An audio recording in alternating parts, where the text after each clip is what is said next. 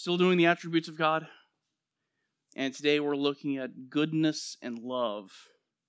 We're actually going to be talking about the goodness of God for the next couple of weeks. Because a lot of his other attributes kind of fall under the umbrella of his goodness. They're not synonymous, but they kind of fit together. When you talk about the love of God, you're talking about, in one respect, his goodness. So we're going to start with goodness, and we'll talk about things like grace and mercy and things like that. But today, we'll do goodness and love. Typically, I've been starting these with just giving you a definition.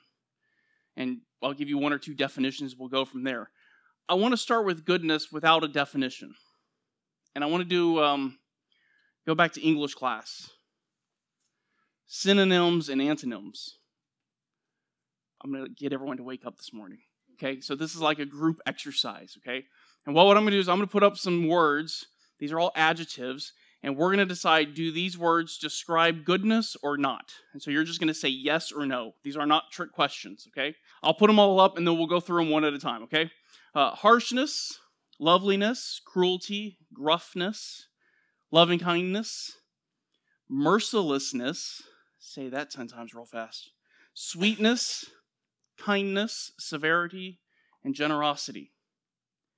So the question is, do these describe goodness?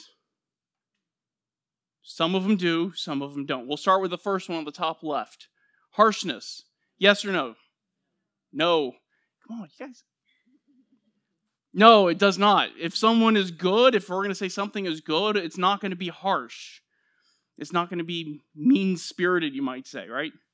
What about loveliness? Yes. Loveliness is a good adjective to describe something or someone that is good. Cruelty. Can we say that cruelty is an attribute of goodness? No, that doesn't work. Okay, gruffness. Gruffness would be like being extremely abrupt with someone. What do you guys think? I heard some no's. Maybe. Okay. Well, I already put a color on here, so I went with no. And I understand where you're going with that. Because there is a place where God is very truthful with you. And he tells you exactly what you need to hear. And that comes off as being abrupt, but this is more of a unloving kind of abruptness. Okay, loving kindness. What do you guys think? Yes or no? Is that goodness? Yes. Mercilessness. If I lack mercy and I give no mercy to anyone, is that a trait of goodness? No. Sweetness. Yeah. I'm getting a lot from this section, but people in the back. Yes, okay. We're going to wake up this morning.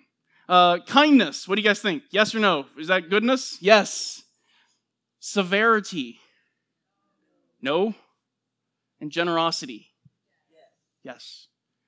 Okay, the reason we went through that little exercise, other than just trying to wake everybody up, is because goodness is really hard to define, but you know what it is.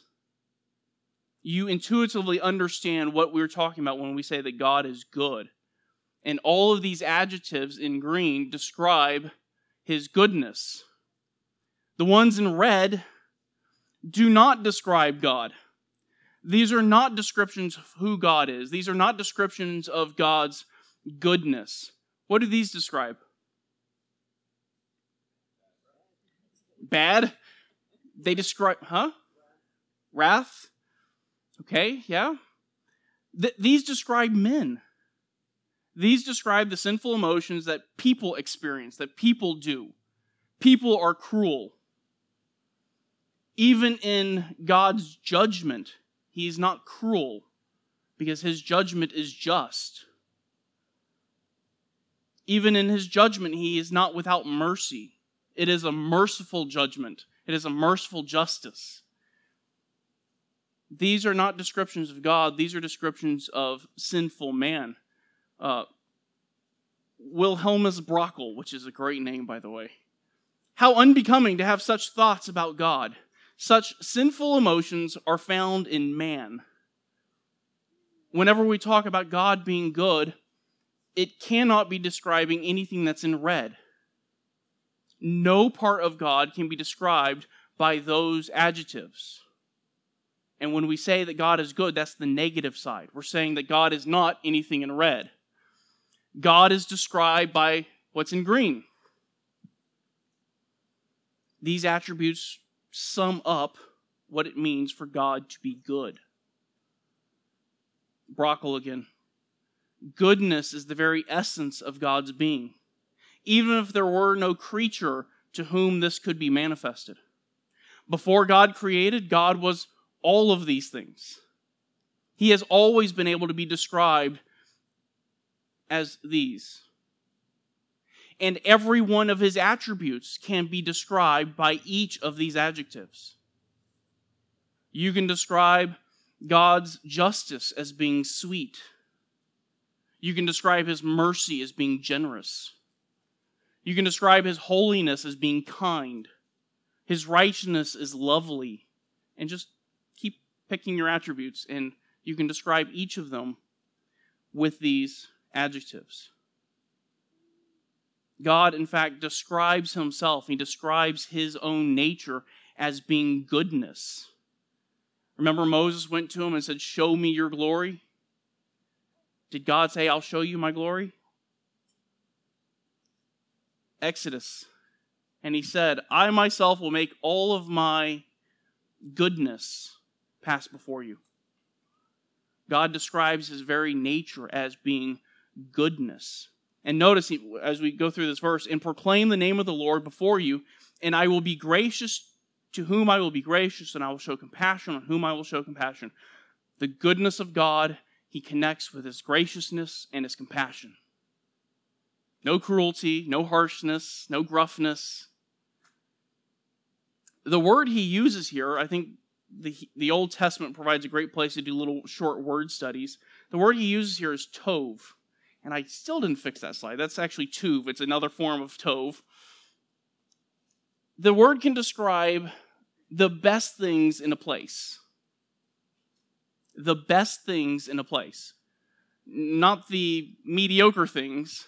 You give someone the best. That's the idea. The same word is used in Genesis. Then Pharaoh said to Joseph, "Say to your brothers, do this. Load your beasts and go to the land of Canaan, and take your father and your households and come to me, and I will give you the best of the land of Egypt, and you will eat the fat of the Lord." If you were to read that in a very strict, literal way, it would say, "I will give you the good of the land of Egypt." And he's actually referring to the best land, the land that everybody wants. That's the land he's going to give to the people of Israel. The same word, tov, can refer to prosperity. Jeremiah says, "They will come and shout for joy on the height of Zion, and they will be radiant over the bounty of the Lord." God has infinite provision, abundant resources with which he can provide to his creation. And he uses that provision to supply and to provide everything his creatures need. And so the goodness of God can describe the bounty or the prosperity of God. It can describe the best things in a place. It can also describe beauty. This next verse I'm going to show you, it is describing beauty, but it's in the form of a proclamation of judgment. He says, "Ephraim is a trained heifer that loves to thresh, but I will come over her fair neck with a yoke." Her fair neck would be like a beautiful neck. Visually appealing, but I'm going to take a yoke and I'm going to place it on her. It's describing beauty. And again, in Exodus 33, this verse we looked at before, you could say that this describes the beauty of God. I'm going to make my beauty pass before you. Goodness can also describe, this word tov can also describe moral excellence, which is kind of how we use it when we talk about a person. If you say this person is good, it's describing them as being morally excellent. Psalm 27, "Do not deliver me over to the desire of my adversaries, for false witnesses have risen against me, and such as breathe out violence. I would have despaired unless I had believed that I would see the goodness of the Lord in the land of the living. His adversaries aren't morally excellent. They're all those red adjectives that we looked at earlier. But here he says, I am hoping to see the moral excellence of God, that God would deal rightly with me, that God would be good to me. All right? So all of those things kind of describe this idea of God being good. You can take all of those ideas, prosperity, beauty, moral excellence, and you can apply all of those to God. God's goodness is called a communicable attribute. It's communicable in the sense that in some degree it is found in you and me. When we say communicable attribute, we're talking about attributes that God communicates or he gives to his creatures. Now, are we good in the same way that God is good? No. God is infinitely good. God's goodness is perfect. It is without limitation. We're good in a finite way, in a limited way. We have some goodness in us. And it's moral. That is to say, it's an evaluation of our moral condition. You can also say or it'll describe our lack of goodness as well. Wayne Grudem says, the goodness of God means that God is the final standard of what is good, and that all that God is and does is worthy of approval. Wayne Grudem, by the way, provides some great definitions in his systematic theology for the attributes of God. And I want to use this definition and just kind of build off the definition, and we'll get a better we'll get a better understanding of what we mean when we say God is good. What are we actually talking about? And I want to start with this. God is the final standard of what is good. That's where I want to begin. He is the standard of what is good. Whenever we describe something as being good, we're just going to talk from a human perspective. Whenever I describe something as being good, if I say this food is good or this book is good, it's always a relative description. That is to say, I'm always comparing it to something else. I'm always comparing it to another person, another book, another meal that I had. If I say I am a good person, it's a relative statement. You know what most people mean when they say I'm a good person? I'm good relative to the guy over there. I'm not as evil as that guy. It's a relative statement. They don't mean that they are perfect, that they are the standard of what is good.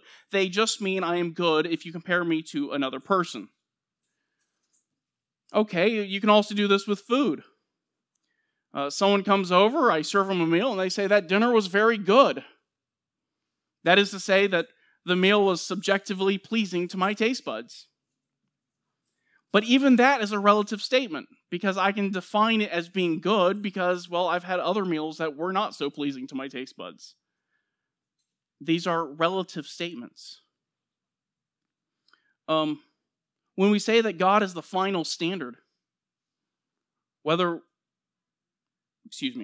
describing something as good is always relative, whether it's I'm a good person or dinner was very good. These are both statements that are relative to my personal experience. I use my experience to determine what is and is not good. If we take the first one, I am a good person. We've already said that it's talking about I'm good compared to the guy next to me. But what if the guy you point to is this guy? You haven't actually described goodness, have you? Because if you said, Frank, you're a good person compared to him, is that a compliment? You haven't actually said something good about me. You haven't described me as being actually good. You just said, I'm just a little bit less evil than him. Or, if I say, well, I think I'm a decent singer, which I'm not, but let's say I thought, well, I'm a good singer. Compared to nails on a chalkboard. That might be honest, though. It's a relative statement, and if someone were to say that to you, that's not a compliment. They're not describing you as being a good singer. They're just saying you're more pleasing to the ears than nails on a chalkboard. If you want to determine what is good, you need to start with something that's better. You can't make the comparison going down. You have to make the comparison going up. If I want to know how good of a singer I am, if I want to know if I'm a decent singer, I need to compare myself to someone who can actually sing, who actually knows what they're doing. Like Bob Coughlin. Guy can sing. If you don't know who that is, that's from Sovereign Grace. Then I have some comparison of how good of a singer I am. If I compare my singing to nails on a chalkboard, that's really not helping me figure out how good I am, right? Now, when we get to Scripture, and Scripture talks about man, does Scripture say that man is good? No. Scripture says the exact opposite. Mark 10, Jesus said, "Why do you call me good? No one is good except God alone." Man in Scripture is not good. Nor are our works, our efforts. What we do is not described as being good. Romans 3, verse 12, "There is none who does good." That's a description of what you do, of your works. But while these statements are absolutely true, they're still relative. They're still made in comparison to something else. And if you want to see that, just go and talk to someone in the world who's not a believer and tell them what Romans 3 says. You are not good. Your works are not good. What's their answer? I heard someone. I just didn't hear what you said. What's your answer? What's their answer? I am good. What I do is good. Going over and helping the grandma cross the road, that's good. Feeding the poor, that's good. That's good relative to other things in the world, isn't it? But when Scripture says you are not good, it's not comparing you to other people in the world. It's not comparing you to the deeds of other creatures. When Scripture says we are not good, Scriptures compare us to someone else. You and your works are not good when you're compared to God. God is the standard of what is good. We don't match His goodness. We don't match His perfection. And in comparison to Him, we are not good. The Bible says that God, and God alone, is good. Psalm 100. For the Lord is good. Psalm 106. Praise the Lord. Oh, give thanks to the Lord, for He is good. God is the standard of what is good. And when we speak of man, good is always relative. It's always in comparison to something else. Whether you're comparing yourself to another person or you're comparing yourself to God, it's always relative. When we talk about God being good, it's an absolute. God is by His nature the very standard of what it means to be good. And you know that because when you compare everything in the world to God, nothing is good. There is nothing that supersedes His goodness. He is the ultimate standard of what is good. He is the definition of what it means to be good. And if you want to know how good someone is, just compare them to God. And you'll find out where they stand. Everyone following me so far? Okay. Let's go back to our definition. The goodness of God means that God is the final standard of good, and that all that God is and does is worthy of approval. We'll do the and that all that God is worthy of approval. His entire nature, His entire being is worthy of approval. All right, let's understand this real quick here. When we define something as good, if I say this is a really good book, or this is a really good song. What I'm saying is, this is a book or a song that I approve of, that I find worthy of my praise. And if I say this is a really good book, it also means I think it should be worthy of your praise as well. When I tell you this is a good book, we have it in the bookstore, what am I saying? You should get the book. It's good. It's worthy of praise. But here's the problem. When compared to God, nothing is good.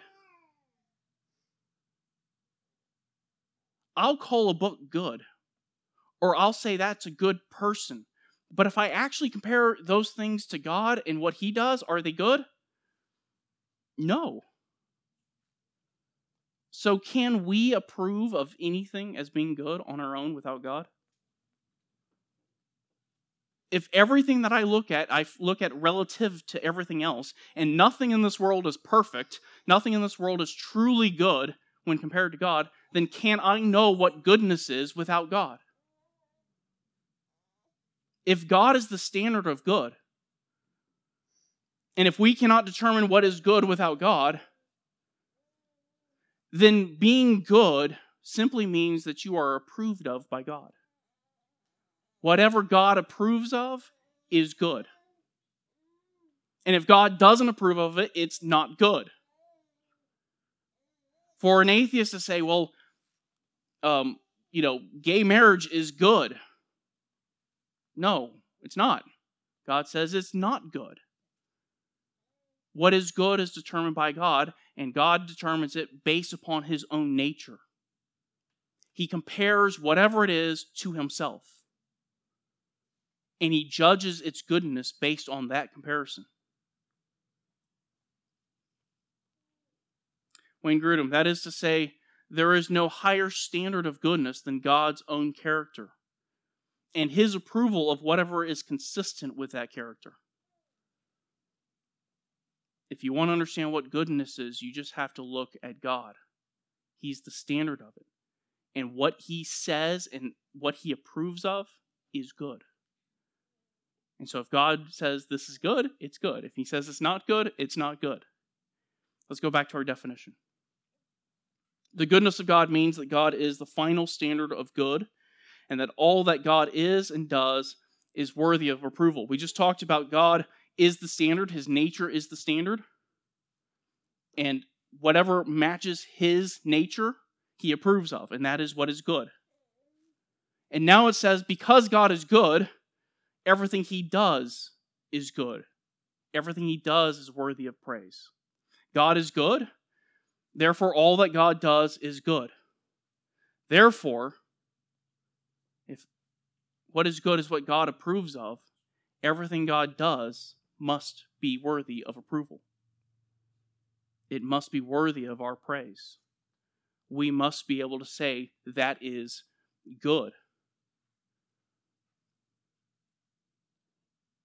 If you apply this to your life and the trials of your life, it really makes a difference. Because from your perspective, when you compare bad things that happen in your life, you'll say, well, this is not good. And certainly in the moment, it doesn't feel good. But if you understand that God is the ultimate standard of what is good, then everything that He does in your life must be good. It must be worthy of praise, which is why Paul in 1 Thessalonians said, you should be able to give thanks at all times. Always giving thanks. This is evidence in Scripture that His works are always good. Genesis 1, God saw that He had made all that He had made, and behold, it was very good. And there was evening, and there was morning, the sixth day. God made the world, He made the universe, and He looked at it, and He compared it to His own nature, and He said, this is good. Psalm 119, you are good and do good. Teach me your statutes. What's this say about Scripture? It's good. It's worthy of praise. It's worthy of commendation. It's been compared to God's nature, and God has said, I approve of. Scripture. And therefore, if God approves of it, we should approve of it, right? All of God's dealings with his creation are good. Everything God does in the universe can be described as being good. Louis Berkhoff said the perfection of God, which prompts him to deal bountifully and kindly with all of his creatures. Because God is good, because God is the standard of what it means to be good, and because all that he does is good, that goodness is reflected to his creation. And it's reflected to his creation in his provision and his care for them. His care for you and me.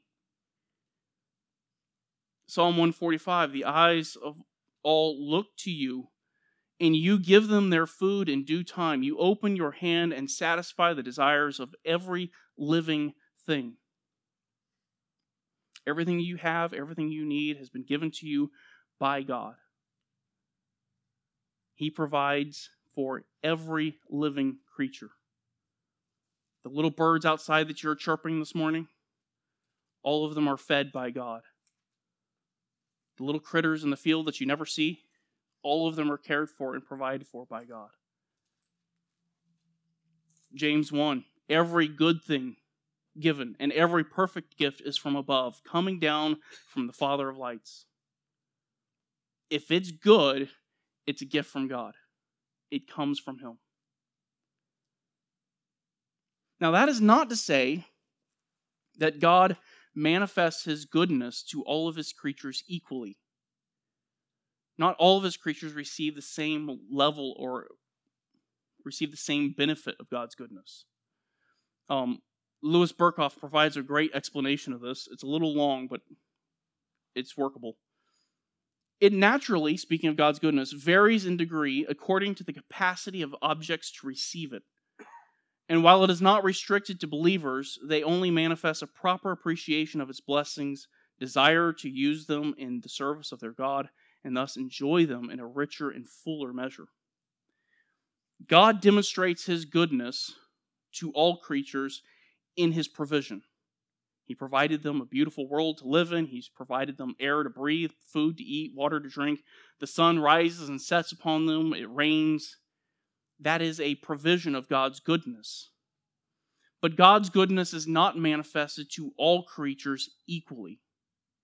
He manifests that goodness especially toward believers. Why would he manifest it especially towards believers rather than unbelievers?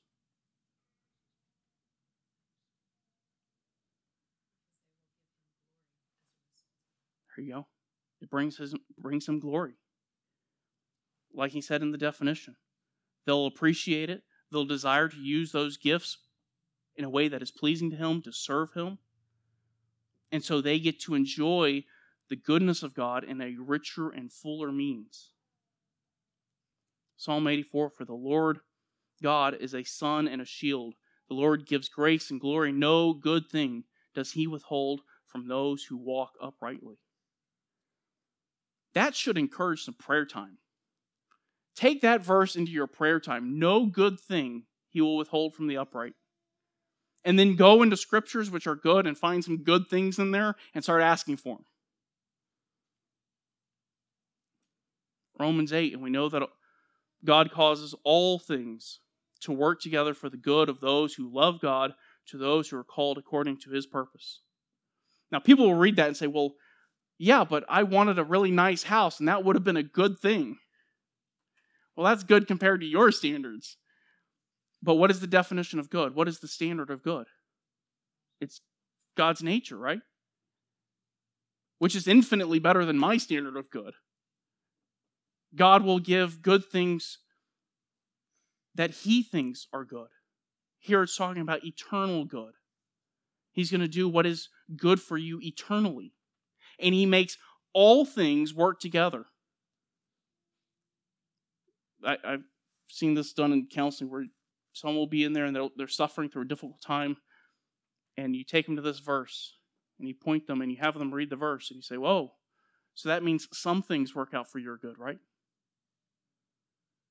And the same person who just a moment before was telling you how horrible their life is and how God's not being fair to them is now defending what the text says. No, it says all. It says all. I know it says all. All things work together for your good. Romans 8:32, he who did not spare his own son, but delivered him over for us all, how will he not also with him freely give us all things? And those things would be good things. Your eternal salvation, everything that's needed. And you manifest this goodness in your life. Matthew 7:11. If you then, being evil, know how to give good gifts to your children. You're a sinner. You're not perfect as God is perfect, but yet you still find ways to give good things to your children. And then he kind of turns it around on you and says, and if that's true of you, how much more will your Father who is in heaven give what is good to those who ask? And again, we go back to your prayer life. If God is good and all that he gives is good, and he does not withhold good from those that love him, then we should all be asking for a lot more of that goodness. That should invigorate prayer life. Any questions on goodness? Comments? Okay, let's move on to love. Before I start this, you could probably spend the rest of your life trying to explain the love of God. I've got 30 minutes.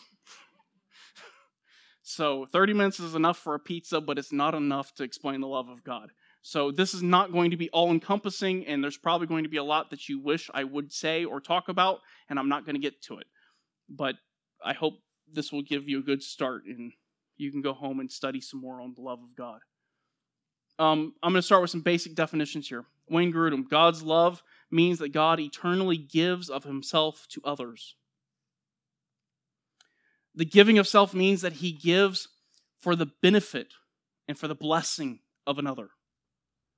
He gives himself for their benefit and for their blessing. That could be material blessing, that could be physical provision, that could be eternal provision, or that could just be for them to receive honor and praise. Stuart Scott provides a really good definition. Love is a selfless and enduring commitment of the will to care about and benefit another person by righteous, truthful, and compassionate thoughts, words, and actions. Love is all-encompassing. It involves every ounce and every fiber of your being. Not just a part of you loves. Godly love encompasses every piece of you. Love is also a communicable attribute. The reason that you are able to experience love, the reason that you are able to give love is because God has provided that to you and has made that possible. You were made in God's image, and God has communicated this attribute of his to you.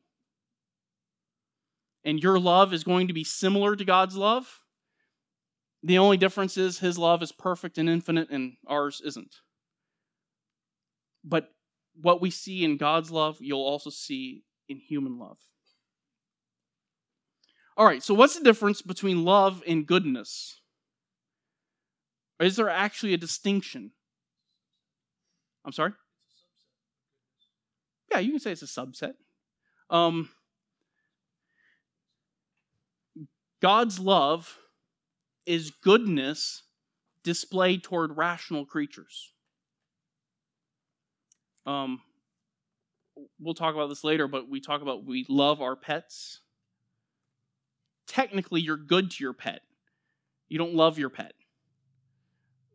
God's goodness, God gives in his goodness to all creatures, rational or not. He provides for the birds, he provides for you. But his goodness toward rational creatures, so his goodness, let's say, to human beings, is a higher value or a higher virtue, you might say. It's still connected with goodness, but it goes further because we're talking about love. Louis Berkhoff again, when the goodness of God is exercised towards his rational creatures, it assumes the higher character of love and this love may be distinguished according to the objects on which it terminates. That is to say, God does not love everyone equally. His love is not manifested equally to every person in the world. And again, let's think about it from just our perspective. The love that we demonstrate to others is not equal. Okay, by show of hands, how many of you have pets? Okay, how many of you love your pets? Good. You have... Someone said no. Must have cats. Shots fired. Okay, so we assume you love your pets. All right, how many of you have kids? Okay, how many of you love your kids? Good. Most days, good. Okay, so you love your kids. Now here's the question. Do you love your pets just the same way you love your kids?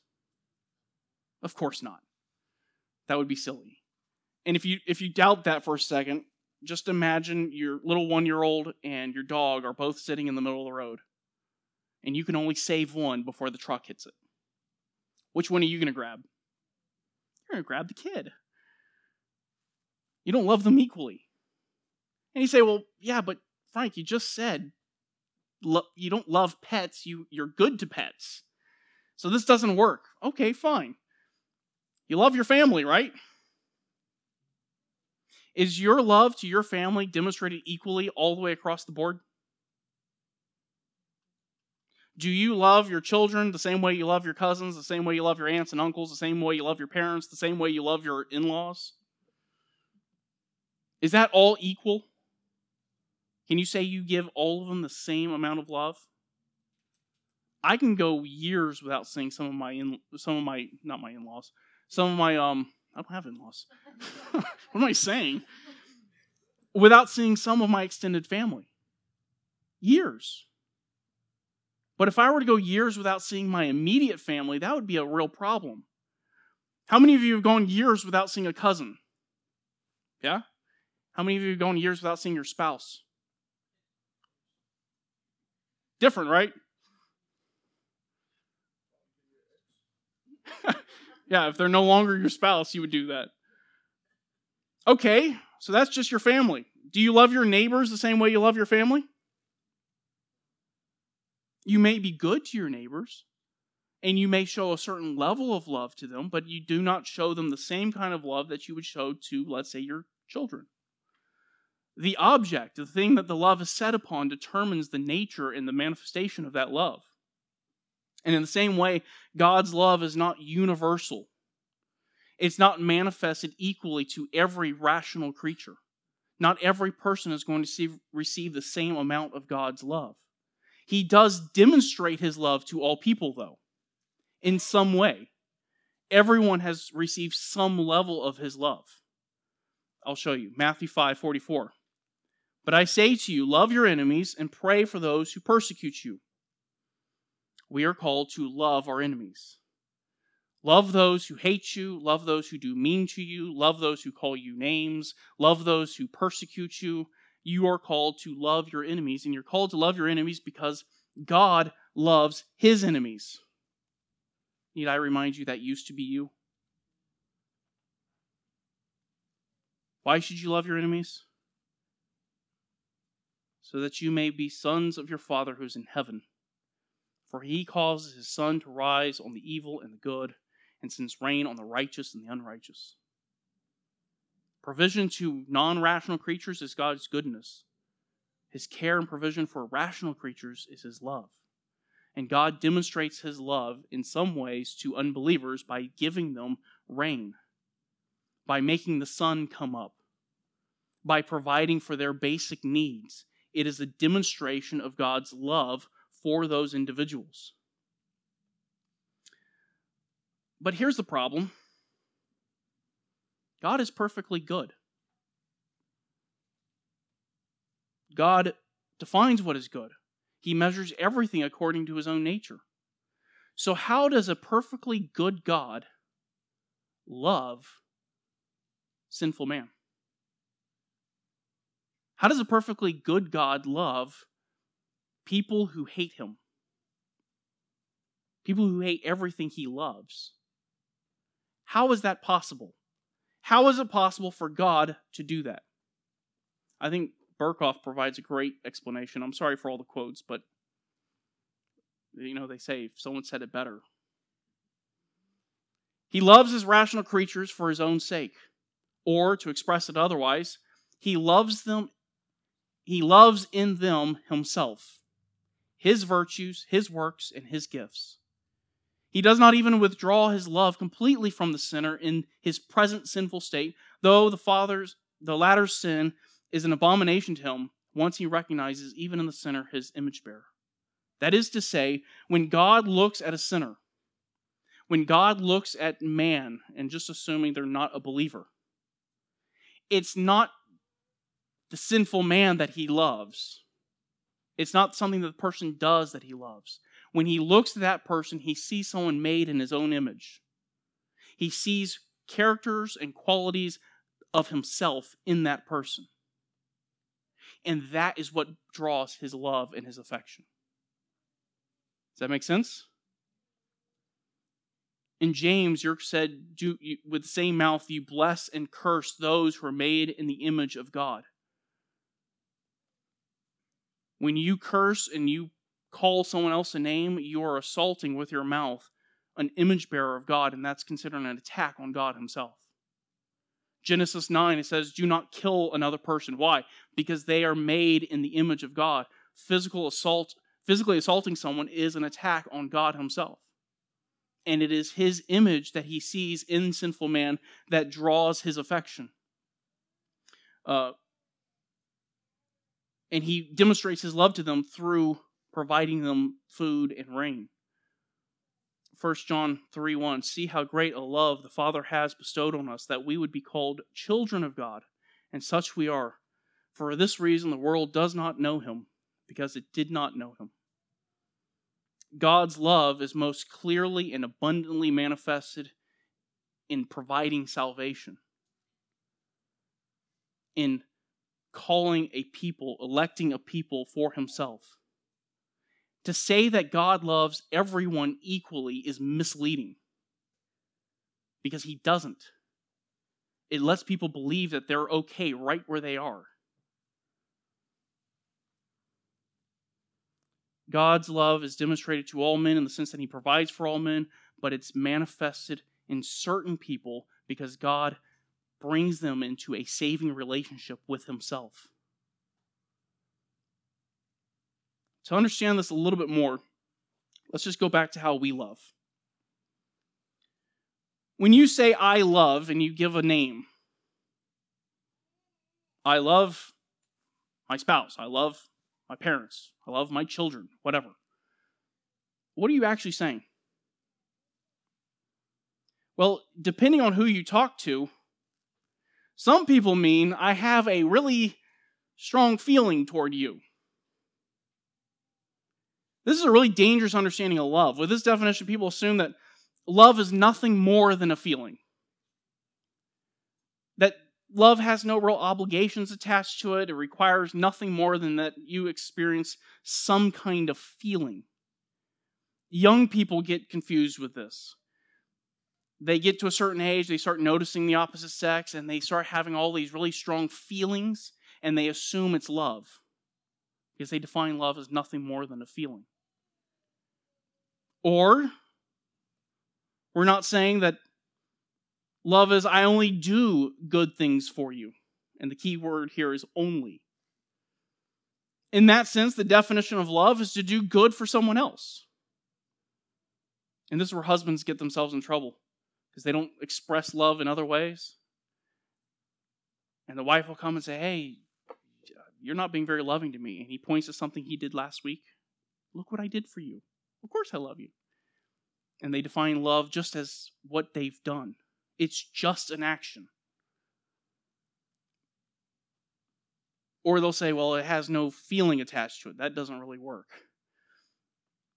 Or I only want to receive good things from you. This is the needs-oriented person. The person who says, I love you to the extent that you provide to me what I need and what I want. And as long as you're willing to provide that to me, I'm willing to have a loving relationship with you. But the moment those needs stop being met, those desires stop being met, we're done. And I'm out. God's love is not some sappy emotional feeling. God does not fall in love. When we talk about falling in love, what we're talking about is some kind of passive experience where we're overwhelmed by some outside force and we just have to give into it. God is not overcome or controlled by any emotion. He experiences emotions. It's called the doctrine of impassibility. He experiences some level of emotions, but those emotions do not control him. He's not compelled by them. Why do I have this twice? It's important, that's why. Thank you. I knew that was the reason. Those who define their love by their emotions will turn away from a relationship just because that emotion passes. I've been counseling for a relatively short period of time. And already I've seen husbands who have left their wives because I no longer feel like I love her. And so therefore we're going to dissolve the marriage because I don't have that feeling anymore. And that's not to say that God does not experience some level of emotion. He does. Charles Hodge, love of necessity involves feeling. And if there be no feeling in God, there can be no love. Let me stop for a second and just say this. We're talking about emotions and feelings. What's the difference? Emotions are God-given responses to the world around you based on your interpretation or understanding of those events.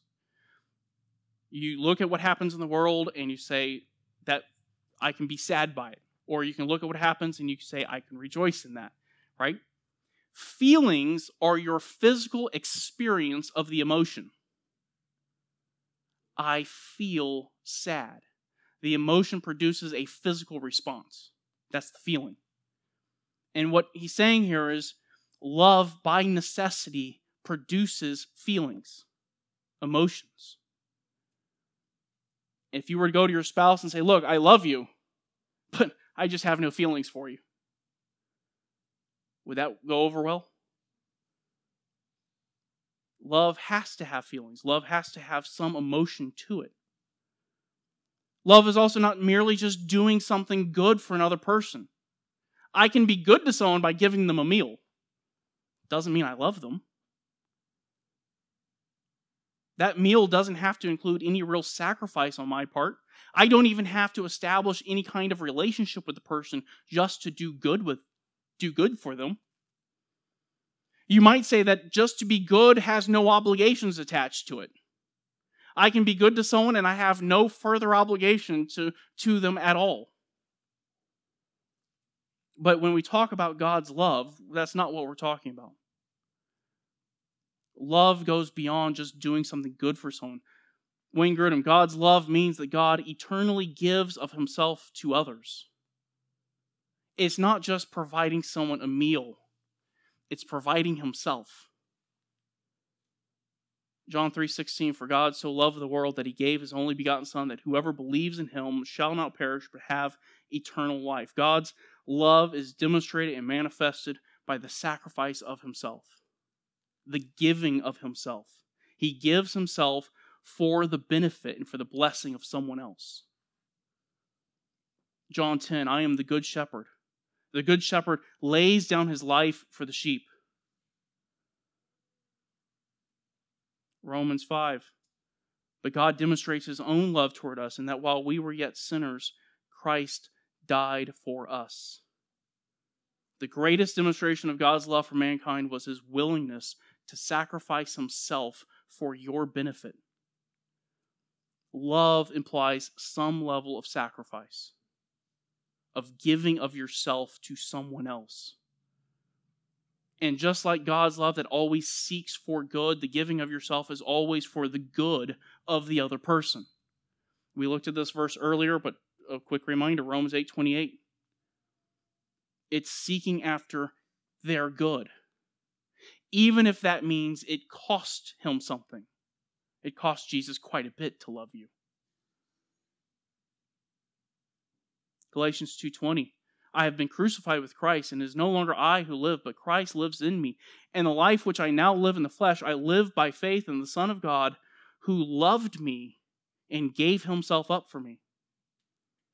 It's not just doing something good for someone in general. It's a willingness to give yourself for someone else's benefit. And it's not based on what you can give. We talked about people who they're in the relationship only for what they can get. God didn't love you because you gave him something or that you could provide him something. He provided it to you purely because he loved you. You might say his love is not a response. His love is something he initiates. It's proactive. 1 John 4:9, in this is love, not that we loved God, but that he helped us and sent his Son to be a propitiation for us. God loved us long before we did anything for him. It was proactive. It was purely for our benefit, not for his. 1 John 4:16, we love because he first loved us. He always takes the initiative. His love comes first. And our love for him is merely a response to the love he's demonstrated for us. God's love is a willful choice made by God to give himself for you. And this same kind of love to work for the benefit of another is seen in the inter-Trinitarian relationship between the Father, Son, and Spirit. John 17, Father, I desire that they also, whom you have given me, be with me where I am, so that they may see my glory which you have given me. For you loved me before the foundation of the world. The Father loved the Son in eternity past, and from all of eternity the Father loved the Son and sought his joy and his glory. It's reciprocal. Same love that was reciprocated from the Son to the Father, while not mentioned, is also given to the Spirit. And the Son gives that love back. But so that the world may know that I love the Father, I do exactly as the Father commanded me. The Father loves the Son. He sought for the Son's glory. And the Son reciprocates that love back to the Father in humble submission and obedience in the incarnation. God's love is demonstrated to you. And for you, the result should be the same. It should be reciprocated and returned back in obedience. Jesus said, if you love me, you will keep my commandments. If this love is genuine, you will be striving to obey and to be obedient. 1 John 5, for this is the love of God. This is what it means to love God, that we keep his commandments. True love that's reciprocated back to God always produces a life of obedience. Jesus actually said that love was the summation of the entire law. Matthew 22, you shall love the Lord your God with all of your heart and with all of your soul and with all of your mind. This is the foremost commandment. The second is like it. You shall love your neighbor as yourself. Take the first few laws of the 10 Commandments. That's loving God. Take the last ones. That's loving others. All right. Last little thing here. I want to get practical for just a moment. We were talking about people who love and they're in a relationship and they can sing that old song. I've lost that loving feeling. And it doesn't matter whether you're talking about a relationship with another person or your relationship with God. How many of you have ever been there? I don't feel like I love God. I don't have any feelings or affection for him right now. Or if you're in a relationship with a spouse and you have that time where you don't feel like you love that person, what do? Well, first, your feelings do not define truth. You can't operate based on how you feel. Love isn't just a feeling. And just because you don't feel like it doesn't mean it's not true. Just because you don't feel like God loves you doesn't mean that God doesn't love you. When you know Scripture said the exact opposite. Just because you don't feel like you love your spouse doesn't mean that you don't actually love your spouse. Second, you also need to realize that feelings are largely determined by behavior. Biblical behavior, biblical responses to the world produces good feelings. Unbiblical responses produces really bad feelings. But if you want that love, that feeling of love to return, you've likely lost it because you've stopped behaving in a loving way. You've stopped doing the things that are involved in loving someone. And you've begun to relax on the idea that I have this feeling towards a person, and that just made you sit there like a lump on a log and do nothing. So begin to act loving. Begin to demonstrate your love to that person. Whether we're talking about God, get back in the Word, get back in prayer, get back to focusing on obedience and righteousness. And if you're talking about your spouse, well, start doing the things that you did when you were dating them and pursuing them. Start acting like you love, and that feeling will come back. Does that make sense? Any questions, comments, concerns? I'm going to plug the Peacemaker because I love that book. But the practical aspect that you just brought up, whenever you are struggling with feeling love, he says to write down 30 things that you love about. So if it's God, 30 things that you love about God. If it's your spouse, friend. Yeah. It's very practical help. Yeah.